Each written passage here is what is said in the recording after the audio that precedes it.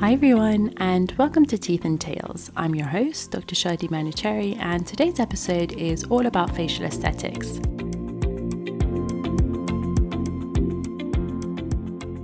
I am so excited to welcome Dr. Tara Francis on the show to talk about this topic. You might know her better as Enhanced by Tara, and she is so talented in enhancing the natural beauty of her clients, and this is the motto behind her brand. In the first part of this episode, we talk about Tara's journey to facial aesthetics and how she started the transition pretty much straight away after graduating as a dentist. We talk about how social media has helped her build her brand and also build her business. In the second part of this episode, we talk about different facial aesthetics procedures, such as having dermal fillers placed, and we talk about the risks associated with this, particularly if not done correctly. So I really hope you enjoyed today's episode, and let's get into it.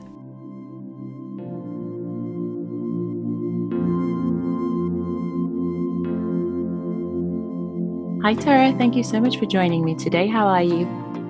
I'm good, thank you for having me. How are you?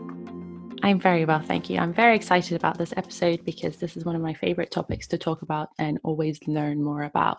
So could you just tell us a little bit about yourself, what you do and how you got here, please? So I am a dentist. I qualified from university in London, and that was in 2014.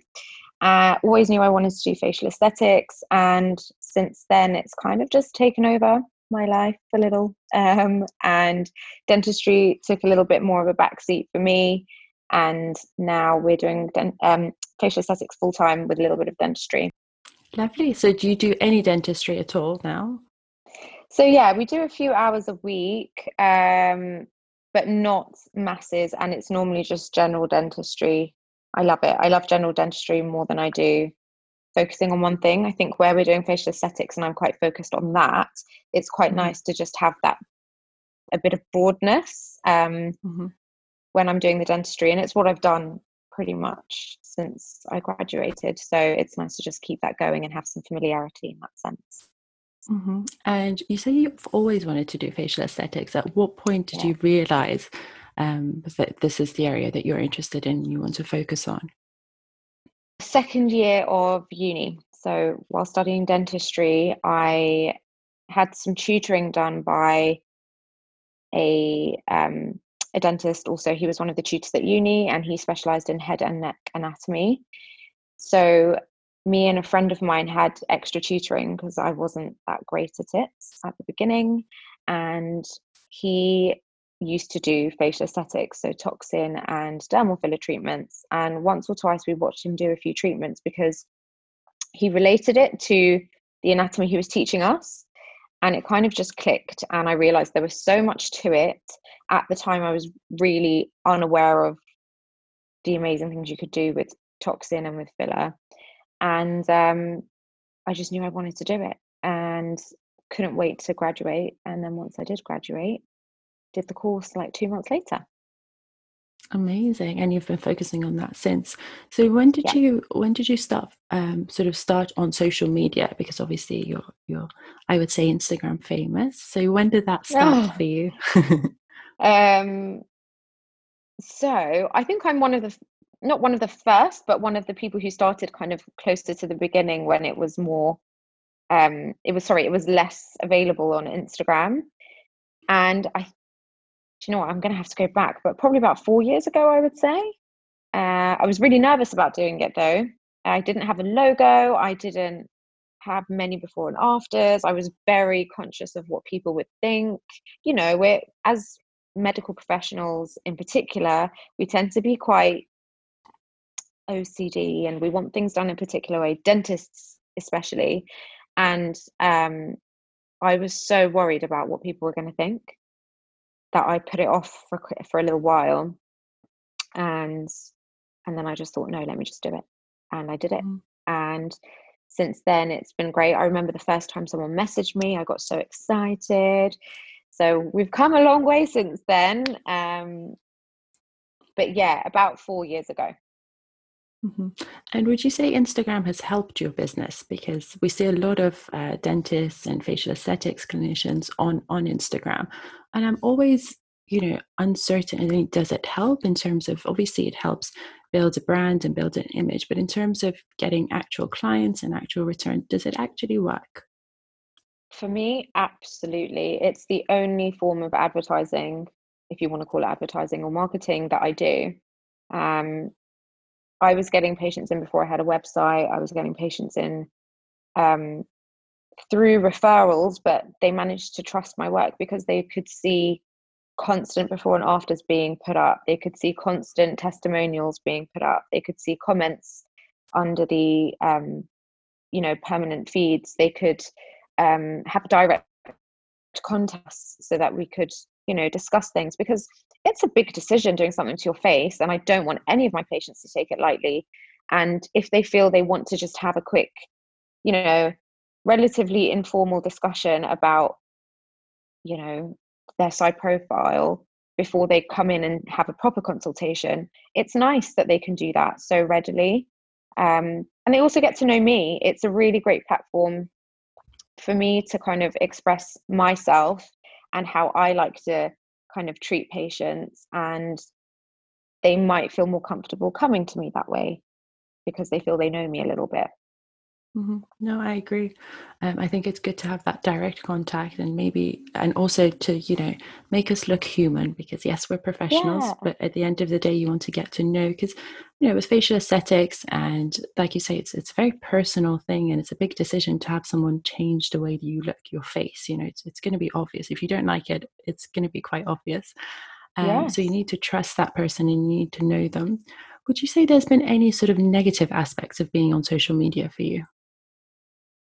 Yes. So I'd say the first aspect of it is not being able to turn off.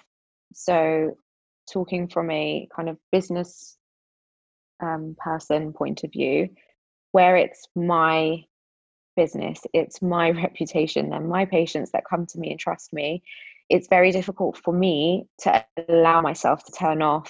So, to be able to turn off at like 8 p.m. or whatever time I decide to is difficult in that sense. Another thing is you are open to criticism. You have to be very careful about advertising, about sticking within guidelines. Um, it's difficult to have a personal page alongside a business page, because maybe one day you just want to be out for dinner and post that you're out for dinner with your friends, but you've got 20 messages waiting there. So it's very hard to find the balance for me. But I've been very lucky in the sense that my patients and the people that follow me are really good. I mean, I've not come across too much difficulty, thank goodness. And I think, again, that just comes down to me being as honest as I can on Instagram and just expressing that sometimes I find the juggle quite difficult.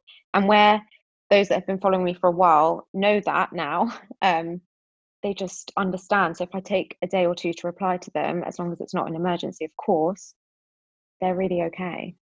hmm And how would you say the stress of the job has changed for you since switching from dentistry to facial aesthetics?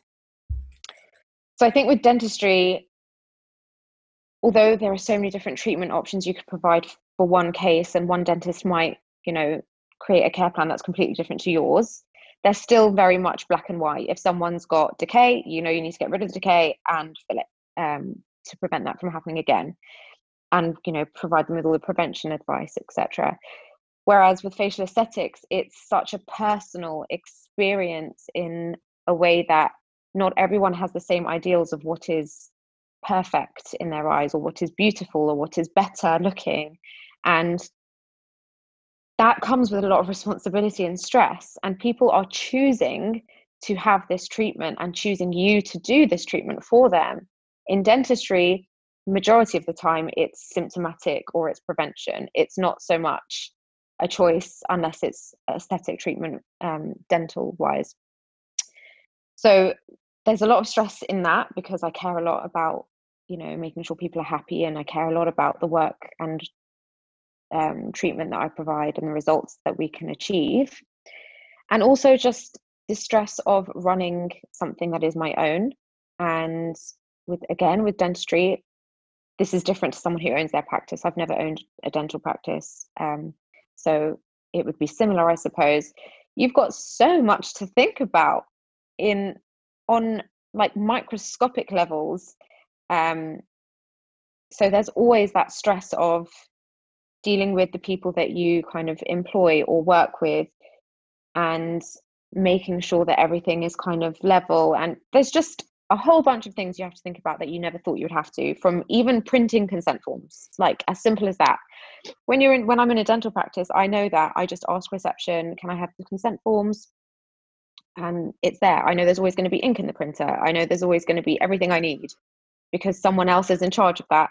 Whereas when you've got your own practice, yes, you can delegate, but you still need to make sure that those people you have put in charge of that are doing their job. So it's a lot of management.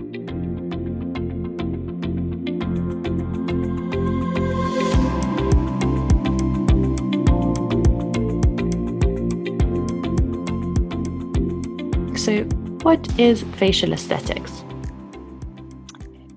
Good question. So facial aesthetics, to me, I'm going to say what it means to me, is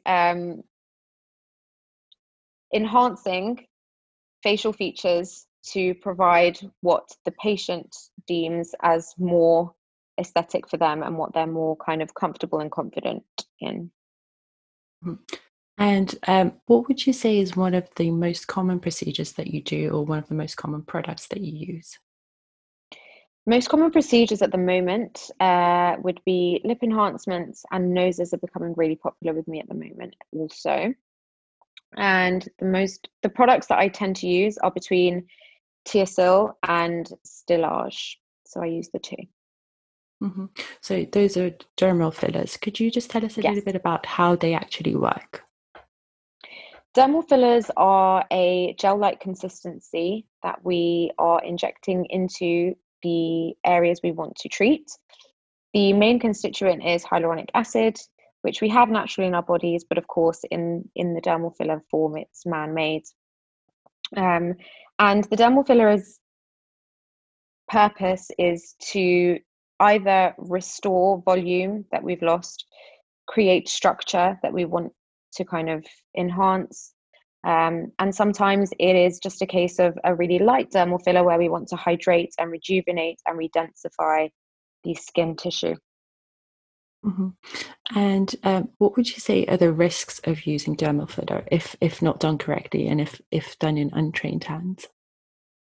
Really good question, and really important also. So there are so many kind of smaller risks which come with any type of wound to the skin, which we are essentially creating, although controlled.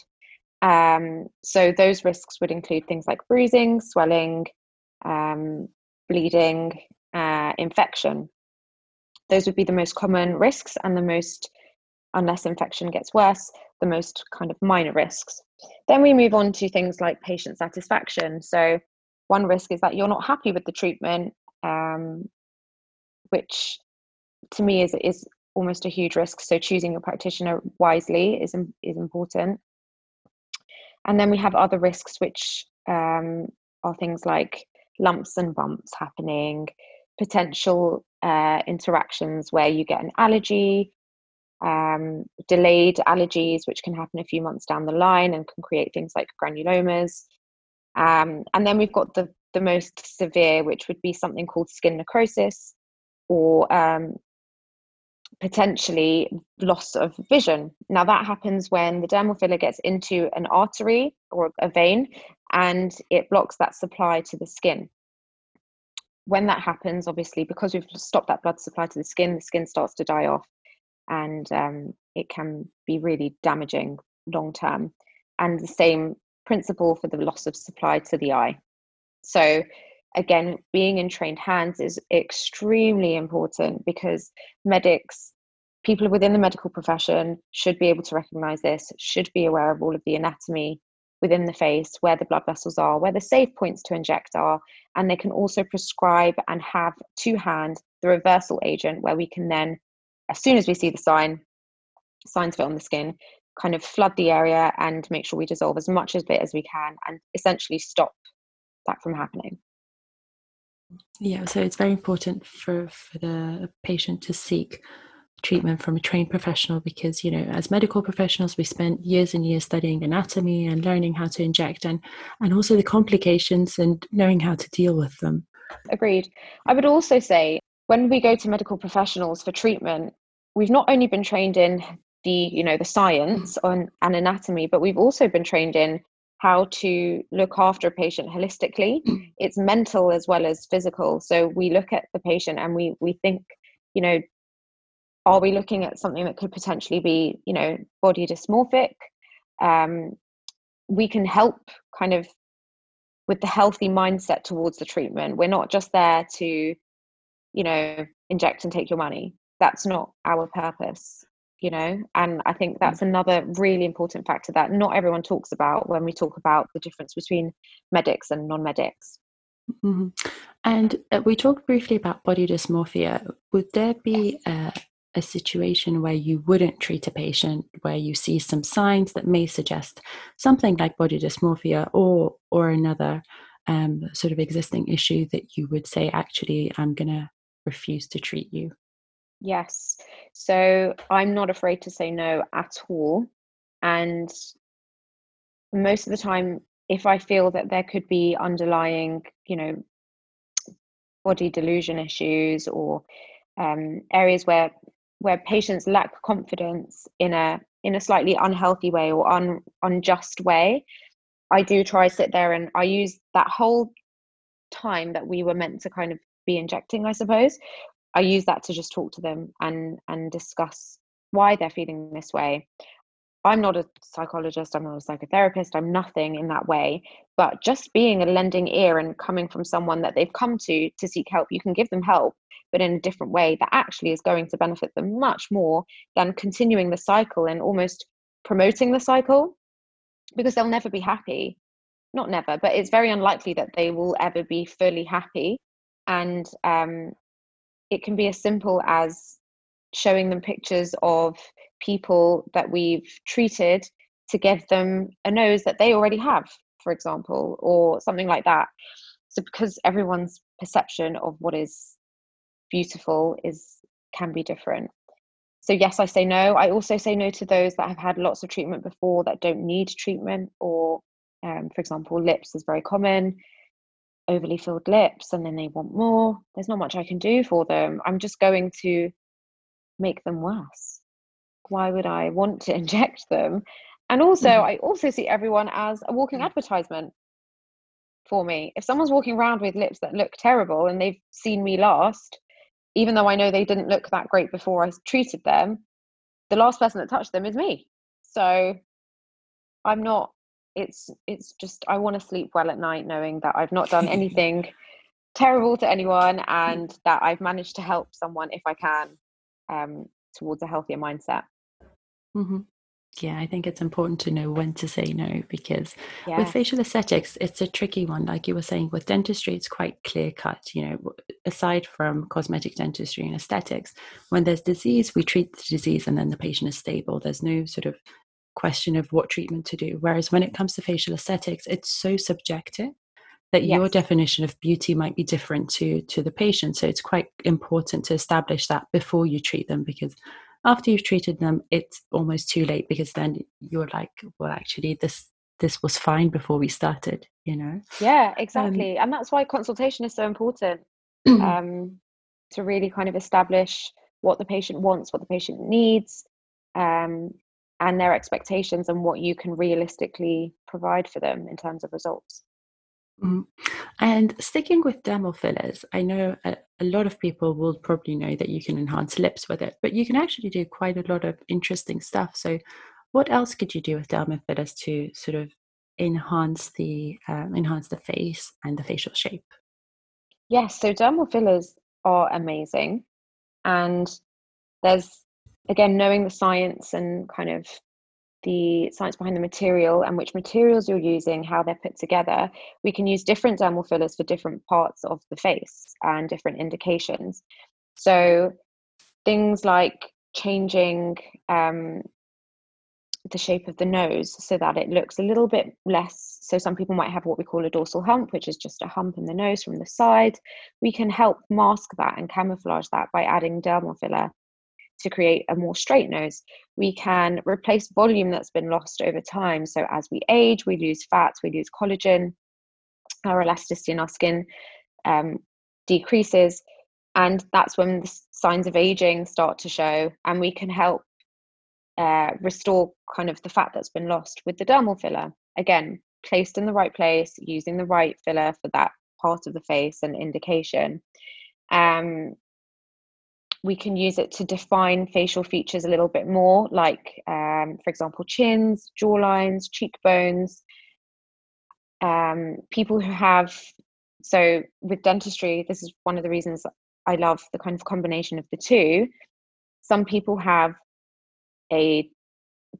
what's considered a discrepancy with their jaws. So some jaws are more further set back, like, for example, their lower jaw can be further set back. They don't have to go through surgery to help mask that. We can use dermal fillers to help with that.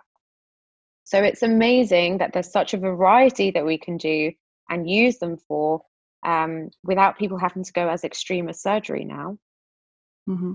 And I think it's quite clever. When I first learned about facial aesthetics, I think it's quite clever of when we decide where to place them to enhance the face. Because, for example, an aging face is, turns into a reverse triangle, and people often come complaining of, loose skin, especially around their chin, and they often say, "Could you do something with this?" So, what would you do for a patient who's complaining of like sagging skin around their chin? Yes, so sagging skin around the chin, commonly known as jowls, and you'll get people kind of coming to you and literally using their full force hands to like lift their skin up and be like, "I just want this," we have to manage that expectation because dermal filler can only go so far. But we would assess the face. We would assess a history of even things like social factors, lifestyle factors. Do they smoke? Do they drink? Do they run? Do they exercise?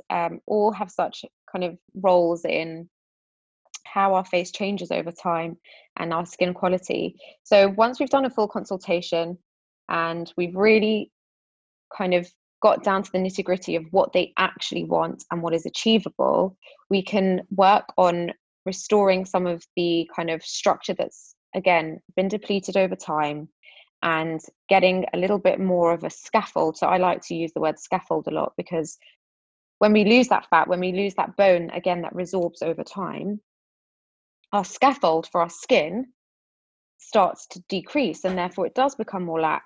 So I talk about rebuilding the scaffold and getting a really good base. And I do explain that we can't expect you to look like you did when you were kind of 18. We just want to help make you look better, more youthful, more refreshed. And if you are looking for something extreme, you may need to go down the surgical option. And you may also need to look at energy-based devices like radio frequency, etc. And another thing that's so important to note is that we are constantly aging. One treatment or even a course of treatments to gain the desired result is not going to be the end stop, an end point.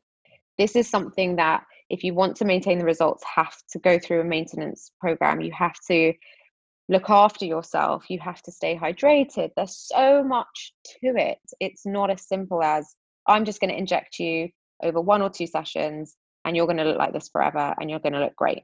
It's not that. And again, that explanation and consultation process, to me, is one of the most important things, and essentially and ultimately leads to patient satisfaction. If they feel they knew what you were talking about from the get-go and you explained everything, and they're not there expecting this kind of 18-year-old face, 22-year-old face, you have gained their trust, and they will trust everything you then decide to tell them in their best interest in the future.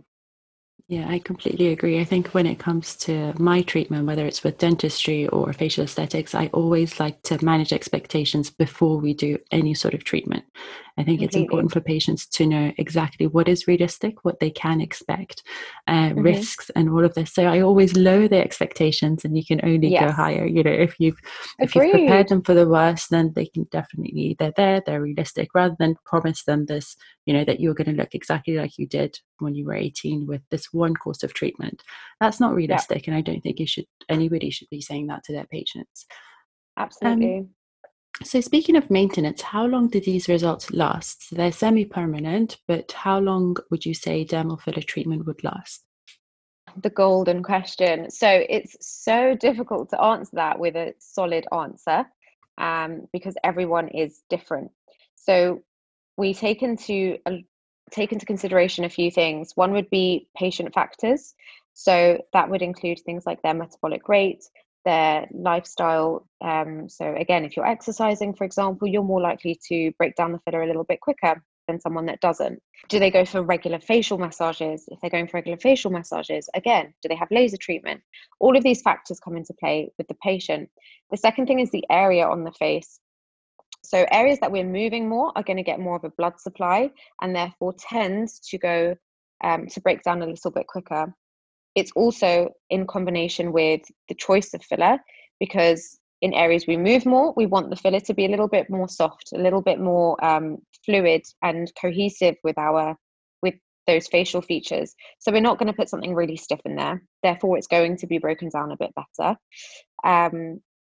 And if we're putting dermal filler somewhere, for example, in structural features like the nose, the cheeks, the cheekbones, the chin, the jawline, we tend to find they last a little bit longer because, number one, they are a little bit thicker in consistency, and the way that they're kind of chemically put together is more dense, and also because the blood supply to these areas is not as kind of forthcoming as things like the lips. So normally when I'm talking to patients, it will depend on the area we're treating. I like, again, to minimize the expectation. So there'll be some practitioners out there who will say, oh, it lasts 12 months, which in my opinion is wrong to say, because that's not the physical results that they're asking about. They're asking about, how long am I going to see this visual difference that you've created for me? So again, managing that expectation. With lips, the first time they get it done, it doesn't normally last as long. And I normally say anywhere between 2 and 6 months. So I give them a very broad amount of time to deal with. But what I do say is, if you are consistent and if you want to maintain these results, then you can come back. And the second time you get the treatment done, you will find that it lasts a bit longer. And that's always reassuring. And it's proven. I've seen patients from kind of the first time I've ever treated them up until, again, 6 years later. Some of them I'm not even seeing kind of a year and a half now, and we're doing the tiniest amount just to maintain. So yeah, lips between 2 and 6 months. Structural features, I normally say anywhere between 4 and 9 the first time you get it done. What do you think? What do you see with your patients? I normally tell them that it's like the food that you eat. So depending on Yes. your metabolism, your activity levels, everyone's going to process it differently. So again, with stiffer products, the ones exactly like you said, the ones that we want to sort of build that scaffold, they're going to last Yeah. a little bit longer. But it is important for them to come regularly, even if they're not sure, just for us to assess, because sometimes you can, Hmm. top up with the tiniest amount, and you don't always have to give the same amount. That's important to know. Yes. So but if they're unsure, I always tell them to come in, just for us to assess and see what needs to be done. Yeah, agreed. Yeah, that's what I do too.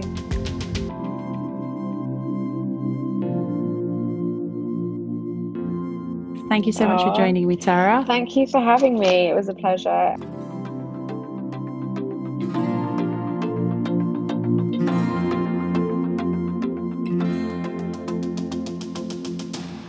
Thank you so much for joining us today. I really hope you enjoyed today's episode and hopefully found it useful. I would love to know what you thought of this episode, so feel free to reach out to me on Instagram at Dr. Shadia Manucherry. There will be a new episode every week, so please don't forget to subscribe to the podcast and never miss an episode, and I can't wait to speak to you soon.